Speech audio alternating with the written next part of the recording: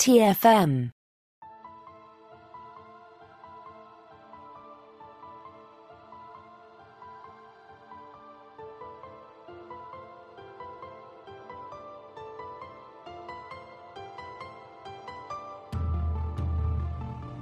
Welcome, Boomers, to another episode of Warp 5, our dedicated Star Trek Enterprise podcast. I'm Christopher Jones, and with me, as he always is my esteemed co-host, Matthew Rushing. And Matthew, I am glad to see that you've brought your warm coat today, because you're going to need it where we're headed. Well, Chris, I might not only have brought my warm coat, but I've also brought my Starfleet rations and my own flask of Scotch whiskey because, I just where we're headed, I'm just not a huge fan of a lot of the things that they have to either eat and or drink. Yeah, I know what you mean. Same for me. I hope you brought a little extra whiskey for me. Oh, of course, I'll share. Excellent. And I just want to remind you of one more thing. Unlike in this story, our podcasts run on talk, not dilithium. That's true. Which is good because, we're fresh out of dilithium, so... Yeah, I've got a little trilithium over here, but I think we shouldn't mess with that. Yeah, it's probably a good call. Yeah. All right, everyone. We are going to continue our 20th anniversary rewatch of Enterprise today with the 19th episode of Season 2, Judgment. And here is a quick rundown of the story. Captain Jonathan Archer of the battle cruiser Enterprise stands before a Klingon magistrate to face the music for aiding and abetting fugitives from the Empire. At least that's the Klingon side of the story. Archer, actually captain of the Earth starship Enterprise, tells a different story and attempts to prove his innocence with the help of a Klingon advocate who has become disillusioned with Klingon society and has all but given up fighting for change. Challenged by Archer as lacking honor, he takes the fight to the prosecutor and, while still losing by winning, finds a new path for himself. So, Matthew, let's just jump into the setting. I mean, obviously, this is modeled after The Undiscovered Country, your favorite Star Trek film. And how do you feel about that? I do like the way in which this mirrors that film, of course. And I think it is it's an interesting time to be able to explore again the Klingon court system and to see the ways in which, obviously this story takes place, 120 years or more before that. Mm-hmm. But I think one of the things that Enterprise does is to play with the races and the characters to which we already know. And to play with the Klingons like this, I think is very interesting. And to try and give them some depth and utilizing something that fans are familiar with, which is the Klingon court system. And, of course, Rura Pente and those type of things, to me, is interesting. But I think, yes, we have a familiar setting, but I personally believe that they utilize those to their own benefit. I don't personally think that you need to have seen Undiscovered Country to appreciate the story because, yes, it might call back to those things, but this episode is doing its own things with that. It's telling its own story with that. And so I'm glad that's the case because if it was just all about callbacks, it would be a little bit frustrating to me. And I think it would be a very weak episode because of it. But I feel like it's not just about this being a familiar setting. It's about using those settings to tell a story for Archer, for his crew, for Klingons at this time period, which to me is exactly what you would want. Yeah. I feel like it gets to that. I wonder if you don't know, if you've never seen The Undiscovered Country, if you're not as familiar with Klingons, I'm often thinking about new Star Trek fans coming in and watching some of this stuff from the beginning. And we don't get a lot of Klingon background in Enterprise itself. I mean, I know they're part of Broken Bow, and there's the setup, and then there's sleeping dogs and marauders and some stuff like that, but they're not the key villain of Enterprise. And so I feel like this story relies a lot on past knowledge of Klingons and kind of very much that trial in the Undiscovered Country, because we don't know how Archer was captured. We're just thrown directly into this right at the beginning, which is, I think, the best way to do it visually, and it's engaging, and it's like, oh my God, Archer's on trial, what's going on? But I feel like the getting into the meat of the story and what's important about this story for me, which we'll talk more about here as we go, which is the diversification of the Klingon society and how it's presented, and also the way that a human spirit inspires Kolos to not be disillusioned with what's going on in his society and to speak up. And it takes a bit of time to get into that because there's a lot of this recreation of that courtroom scene, which from a continuity standpoint, it ties in well.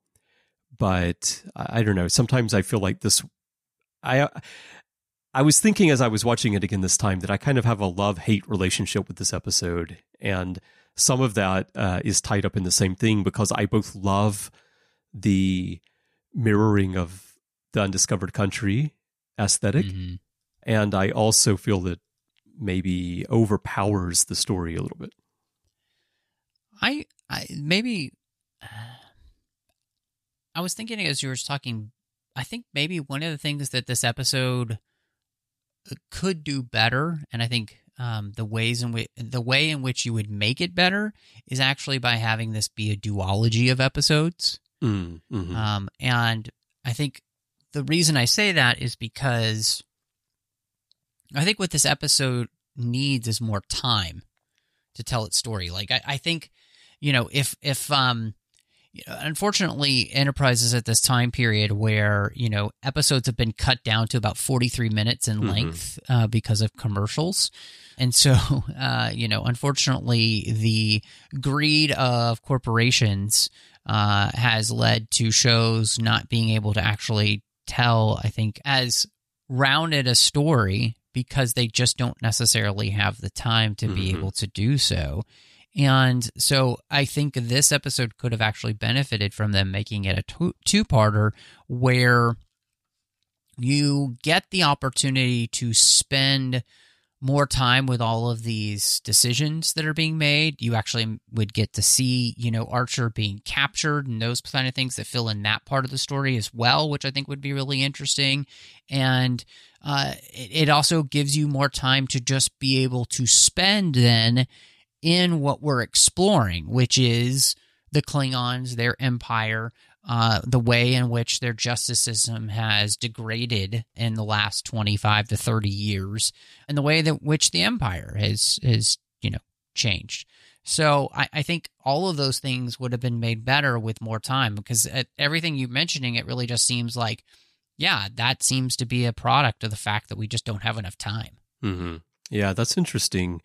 You remember 2 episodes of Warp 5 back, we talked about Kanamar and how Kanamar's story came out of the breaking of this story, and they had that idea of Archer being found on a prison ship and they have to free him, and then that got spun off into Kanamar, which we agreed was maybe not quite a whole story. And then here we're looking at the fact that we don't know how he got captured. And as you're talking about with the duology, maybe we would get to see that. So it's just kind of interesting to me that an element that I feel is missing from this episode, which is how he ended up there in the first place, was spun off into another episode. Yeah. Yeah, I mean, and I guess, with your question then about whether or not it requires too much knowledge, that's a hard question for, I think, either you or I to truly be able to answer, just because we have such knowledge of Star Trek. You can't divorce yourself from what you know in any way. And therefore, yeah, that's difficult. And you are, I think, correct in saying that, Enterprise, the Klingons are there, but they're not the main villain of the series. And so I think this story does create a lot of shorthand with fans, and therefore fans can really enjoy it. But unless you have been watching Star Trek for quite a while, you probably are not going to get as much out of this episode as those of us who had been longtime fans would. And I think that's another reason why the episode could have benefited from being a longer show. And just that means, unfortunately, if you're going to make it longer, it just needs to be a two-parter. Right. And you need a lot more story to go along with it than what we have here. But certainly there are aspects of the story that could be explored more deeply, for sure. I think it may be a popular episode with a lot of fans because there are fans who didn't really like the direction of Enterprise or the tone of the show as a prequel, and then suddenly here you're thrown into something really familiar, and you're like, this is what the show should be. It should be more like this. It should be more about the familiar Star Trek universe and tie into these things. And so David A. Goodman wrote the episode, and I know he tried to include lots and lots of references to the Next Generation Klingons. And I like that he did that because, again, one of our problems with Discovery, and many fans' problems with Discovery, was this recrafting of the Klingons. And not only the Klingons themselves and how they look, but their ships even. There's some pretty bizarre Klingon ships in Discovery with those little glass bubble-looking things. But here, even though this is a prequel, they go to great lengths to make the Klingons that we see here really fit in with the Klingons that we're familiar with. You've got the look of the Undiscovered Country faithfully recreated. You've got the Klingons looking the way that we're accustomed to them on The Next Generation and on Deep Space Nine. You've got J.G. Hertzler playing Kolos, which was perfect. I think he did a wonderful job of playing yet another Klingon who's not Bartok, but has that Klingon feel. And then the other thing I really love is that the story centers on a member of the Duras family, and they actually went through and made sure that the forehead ridges match the house. So here, this Duras' forehead ridges are the same as those that we see on Duras and Lursa and B'Etor and Taral and Gerard on The Next Generation. And so you've got that continuity there as well. And that's just where I love, like we're seeing in Picard, season 3, you and I talking about that on the Artificial Tango. We love this attention to detail of making the universe real by following through with that continuity. Right. Yeah, no, I really agree with you on that. I think it is just so important to be getting continuity. And obviously, they are tying into the larger continuity that pretends as though everything that you saw in the original series looks like the films and then The Next Generation.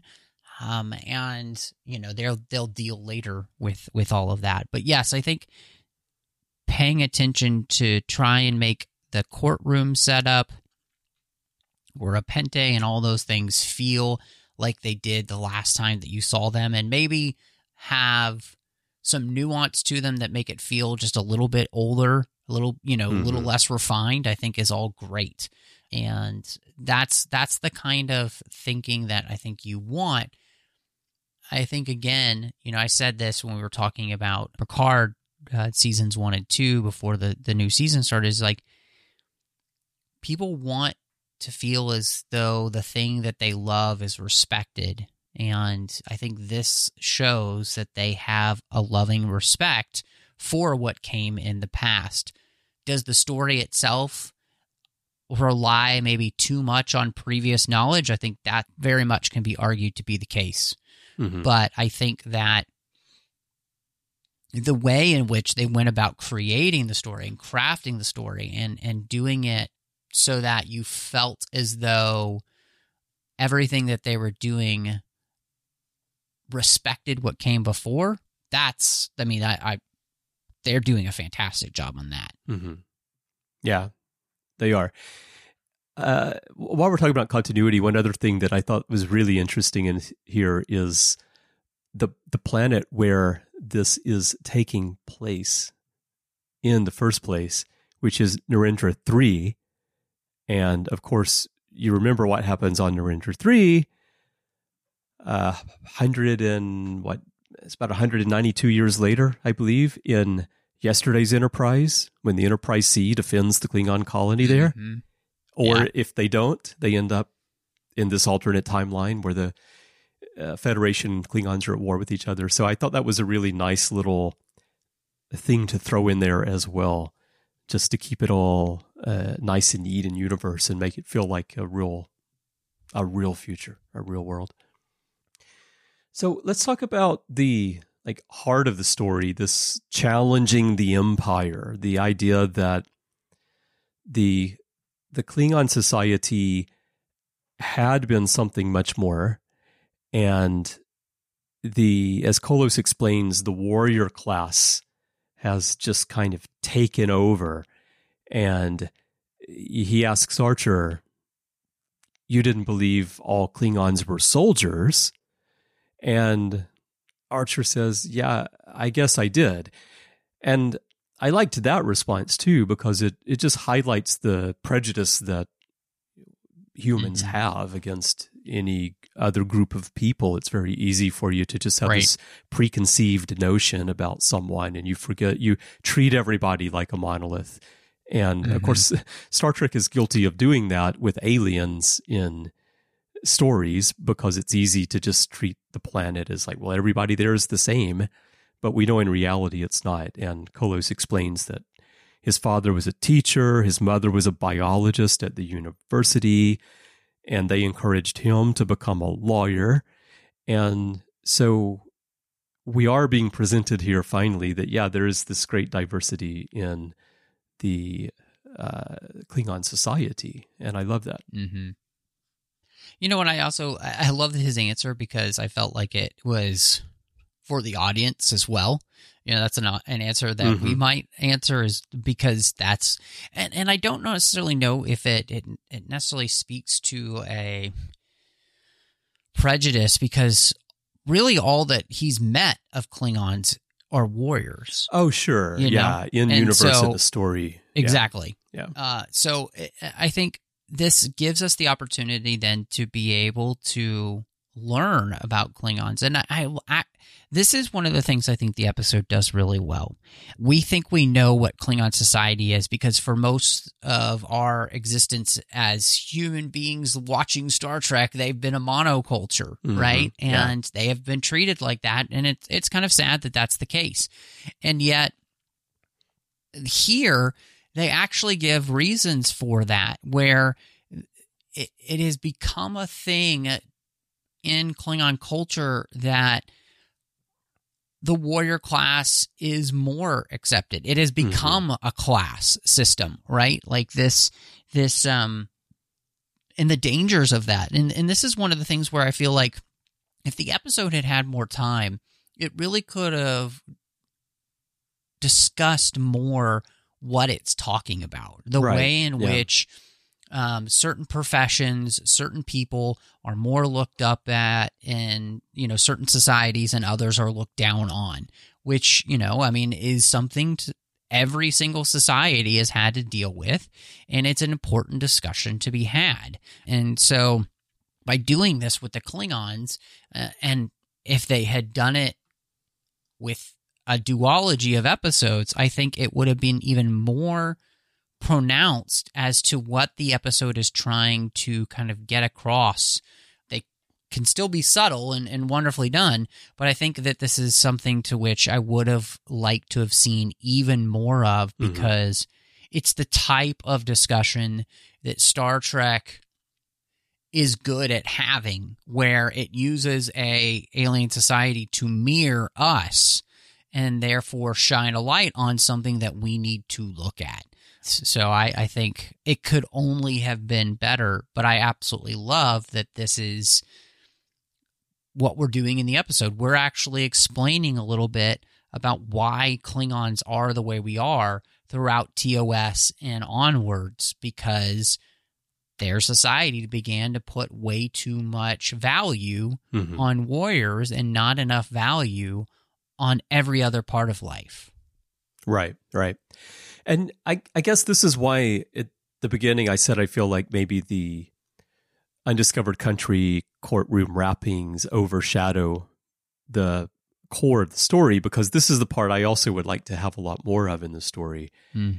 And naturally, because the NX-01 and Archer are the heroes of Enterprise, naturally the story is told very much about them and their situation and the actions that they took, and then how they impacted Duras in this case. And can we prevent Archer from being executed for these crimes that what the Klingons see as crimes? But Kolos' side and what he says about Klingon society is far more interesting to me than the encounter between Archer and Duras in space. And so I do wish we had more of that. And yeah, in Star Trek, I've always felt it's odd that the Klingons are seen as this monoculture of warriors, because you know that if they're all warriors and they're just always fighting each other and killing and conquering, they wouldn't reach the point of the technology that they have in the first place. Right. And there's been some in-universe explanations about how, the Klingons take technology from here, from this world or that world. As they conquer people, they can improve. But in reality, if you're going to leave your planet and go into deep space exploration and conquer other worlds, you first have to achieve a certain level of technology yourself. Right. Yep. And that's not going to happen if your society is simply what we normally see of Klingons drinking blood wine and fighting with each other, right? So you know that has to be there. But what I like about this is the fact that it has to be there. It could be there up to a certain point, and then the society could kind of collapse on itself, where what he's describing here, the warriors take over. And that's where I think it mirrors our real world a lot, where we built up, you look at it today, I mean, we have great technological advancement today, but how many people know how to actually create the technology that we have or fix something if it breaks, right? And I feel that in this story, Kolos says that young people, they just want to take up weapons as soon as they can hold them, because that's the thing to do.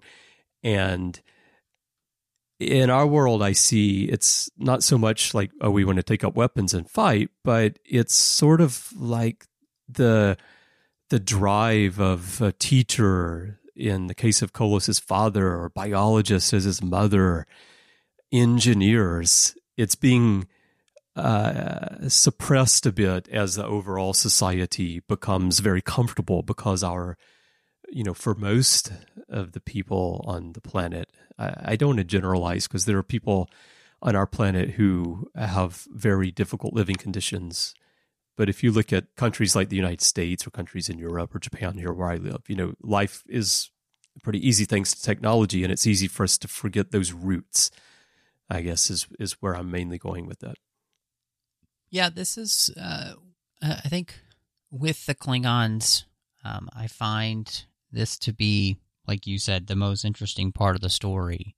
And I do wish that it had been the focus of this story as well, and they had maybe found a slightly different way, or again, just to move the focus away, like you said, from the courtroom to this, because there's just so much to be mined here.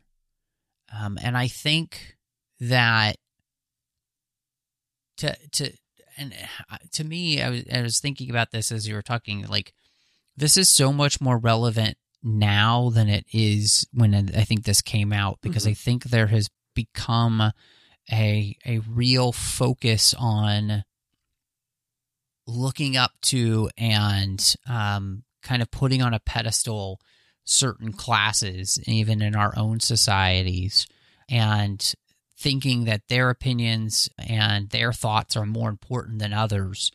And that's exactly what happens here with the Klingons. And I think that it's a really important thing to have this type of story be told for us to think about. And so, and I think then creating the Klingon diversity just makes them more interesting. I think that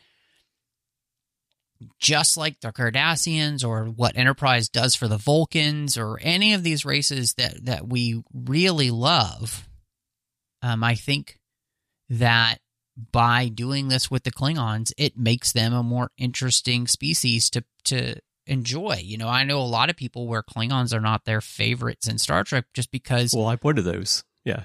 Yeah. So yeah, they don't do enough with them to make them more interesting. Right. Yeah. I mean, it kind of gets, for me, I know people who love the Klingons, of course, but for me, the stories can be kind of boring because you know what you're going to get. And, I've seen that before. And so here we're getting something really different with the Klingons, which is something I do love about this episode. I think, and maybe we talk about diversity, I just think diversity of thought is very important. And that's what you get when you have a society that isn't dominated by one group or one, in this case, warriors. And it felt like when he says my father was a teacher, my mother was a biologist at the university, it felt like that's just something that is in the past for them. And every one of those professions and every one of those disciplines gives you diversity of thought, which I just think is very important.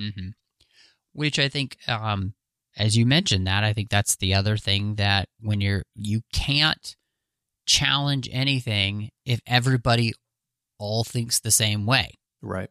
And then people are put down for thinking a different way. Part of what makes modern society, having worked for so long, is having a diversity of thought where thoughts are weighed against one another, and people decide together, okay, what would be better for us than others, and that there are going to be some that are better than others. And that it's okay to then say that after you've gone through this process of having the discussion and all those type of things. But there has to be diversity of thought in the first place. And that's one of the things that I think, the beauty of this is that they're setting up what creates the problems for the Klingons by the time you get to TNG. Where the system is truly falling apart for them. And I love that. And then, of course, that continues on into Deep Space Nine. And Deep Space Nine picks that story up and runs with it until they finally work to try and resolve that with, Martok becoming the leader of the Klingon Empire, someone that no one would ever have thought could be the leader. And so I think, again, this episode, it's so rife with wonderful ideas about exploring the Klingon Empire. The only thing that would make it better is just having more time to truly dig into those ideas even deeper, which is the hallmark of it's right there, it's on the edge. We're almost, and that's sometimes a very frustrating experience as a fan. Yeah. I was going to say that it carries it forward through DS9 until the point where Kolos becomes Chancellor. Wait, no, it is Bartok because you've got J.G. Hertzler playing both. So even though in universe it's not the same character, it's the same actor, which I think makes a really nice little thread here from what happens at the end of this to later. Because talking about Kolos, I did want to ask you what you think about the end of the episode. So they get sent to Rurapente, and Archer offers Kolos to come with them. He'll get them out. And he says, I can't go with you. And Archer asks him why. And he says, I've been an advocate for 50 years, and I spent the last 20 of that standing in that tribunal, playing my part, holding my tongue, all while honorable men were being sent to places like this without the benefit of a defense. And then he realizes that he can't do that anymore. And so he decides to stay there and serve his time in Rurapente. And on screen, we really don't ever get anything else from this, and we don't know what happens to him. In the books, his story was continued a little bit. He did serve his time. He got out. He eventually led a fleet of ships to support Earth. But did you want to see more in this story? Like, you know, if you did your duology idea, what would you do beyond the ending of this? Or do you like the fact that it ends and we know that he's going to sacrifice for a year and hopefully he's going to get out and then somehow he's going to affect change in the Empire? I think this is absolutely the place where you wish that Enterprise had gotten more seasons. You know, I think because this is a story that would have been very interesting to follow up on, especially in the 5th season, right? Where he's gotten out and, for some reason, runs into Archer again or, you know, something like that. But at the same time, I like to think, and like you kind of brought up, the fact that you have this character being played by J.G. Hertzler, and then you have Martok being played by him as well. It creates these very interesting bookends for the Klingon Empire in what might be termed the Berman verse of Star Trek, right?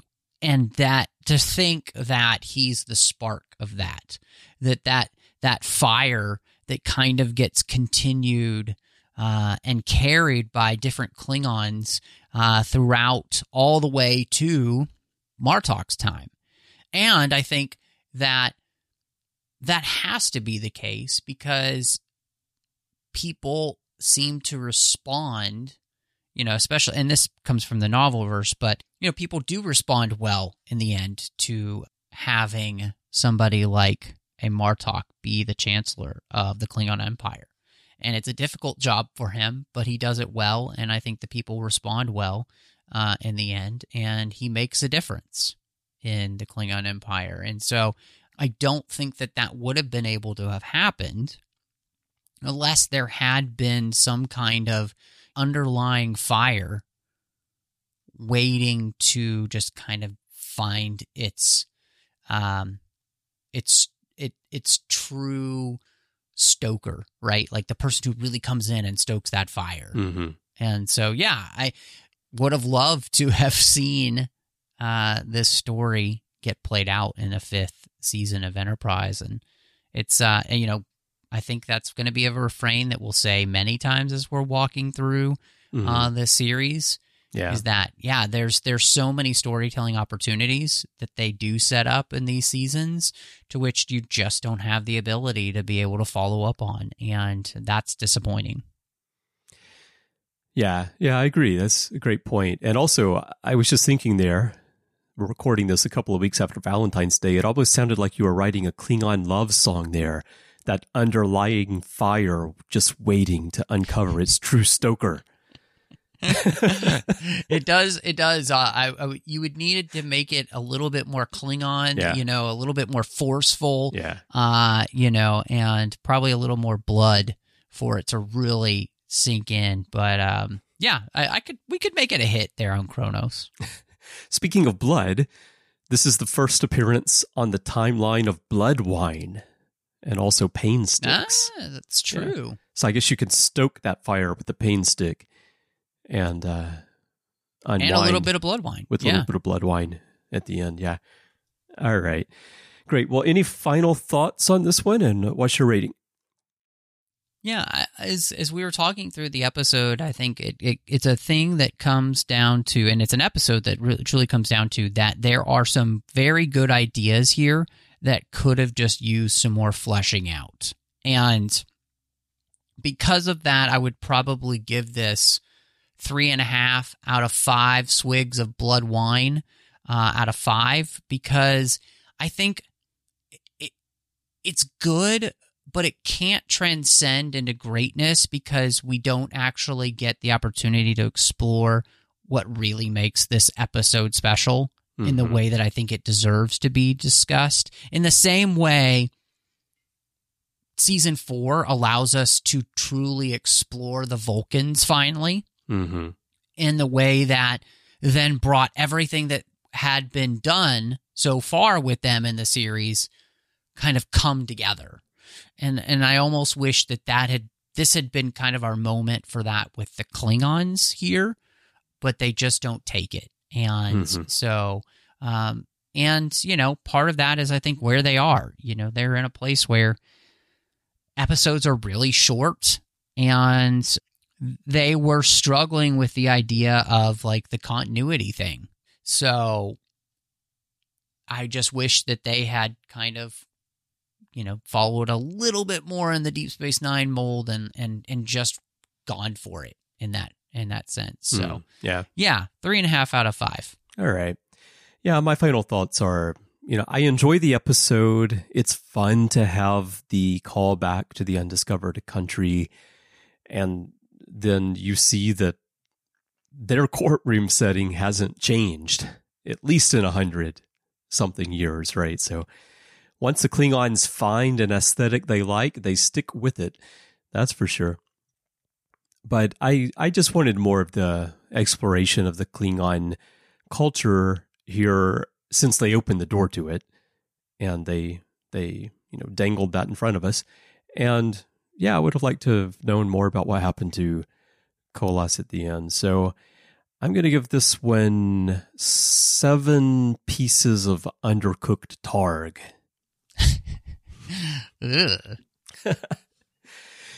Well, everyone, we would love to hear your thoughts on Judgment. There are many ways for you to share those with us. Perhaps the best way is to go to Facebook and join the Babel Conference. That is our listeners group. It's a closed group intended to extend the conversations beyond the podcast. So if you're joining for the first time, please do answer the questions and agree to the rules of the forum so that I can let you in. And you'll find a post on the timeline for this episode, and you can share your thoughts with Matthew and me and fellow listeners right there. And the way to find it on Facebook is just to type Babel, Babel, into the search field. If it doesn't come right on up, just type the Babel Conference, the full name. And if you'd like to send us email, you can do that by going to our website, trek.fm/contact. Use the form you find there, choose to send to a show, and choose Warp 5. And that will come to Matthew and me by email. And you can also find us in social media. Our username everywhere is TrekFM. And if your podcast app of choice allows you to leave a rating and a review, we would love to get that from you as well. Now, Matthew, when you're not hiding that flask of whiskey that you brought with you from the Klingon guards there on Rurapente, where can people find you? Well, don't tell anyone. But if you're looking for me, I might be on social media under the alias MattRushing02, so very sneaky. Twitter, Instagram, Letterboxd, Vero. You can also find me, of course, here on the network. We have a whole other side of the network where we don't talk about Star Trek, but we talk about everything else that we love, so I hope you'll check that out. Also doing literary treks about the books and the comics of Star Trek.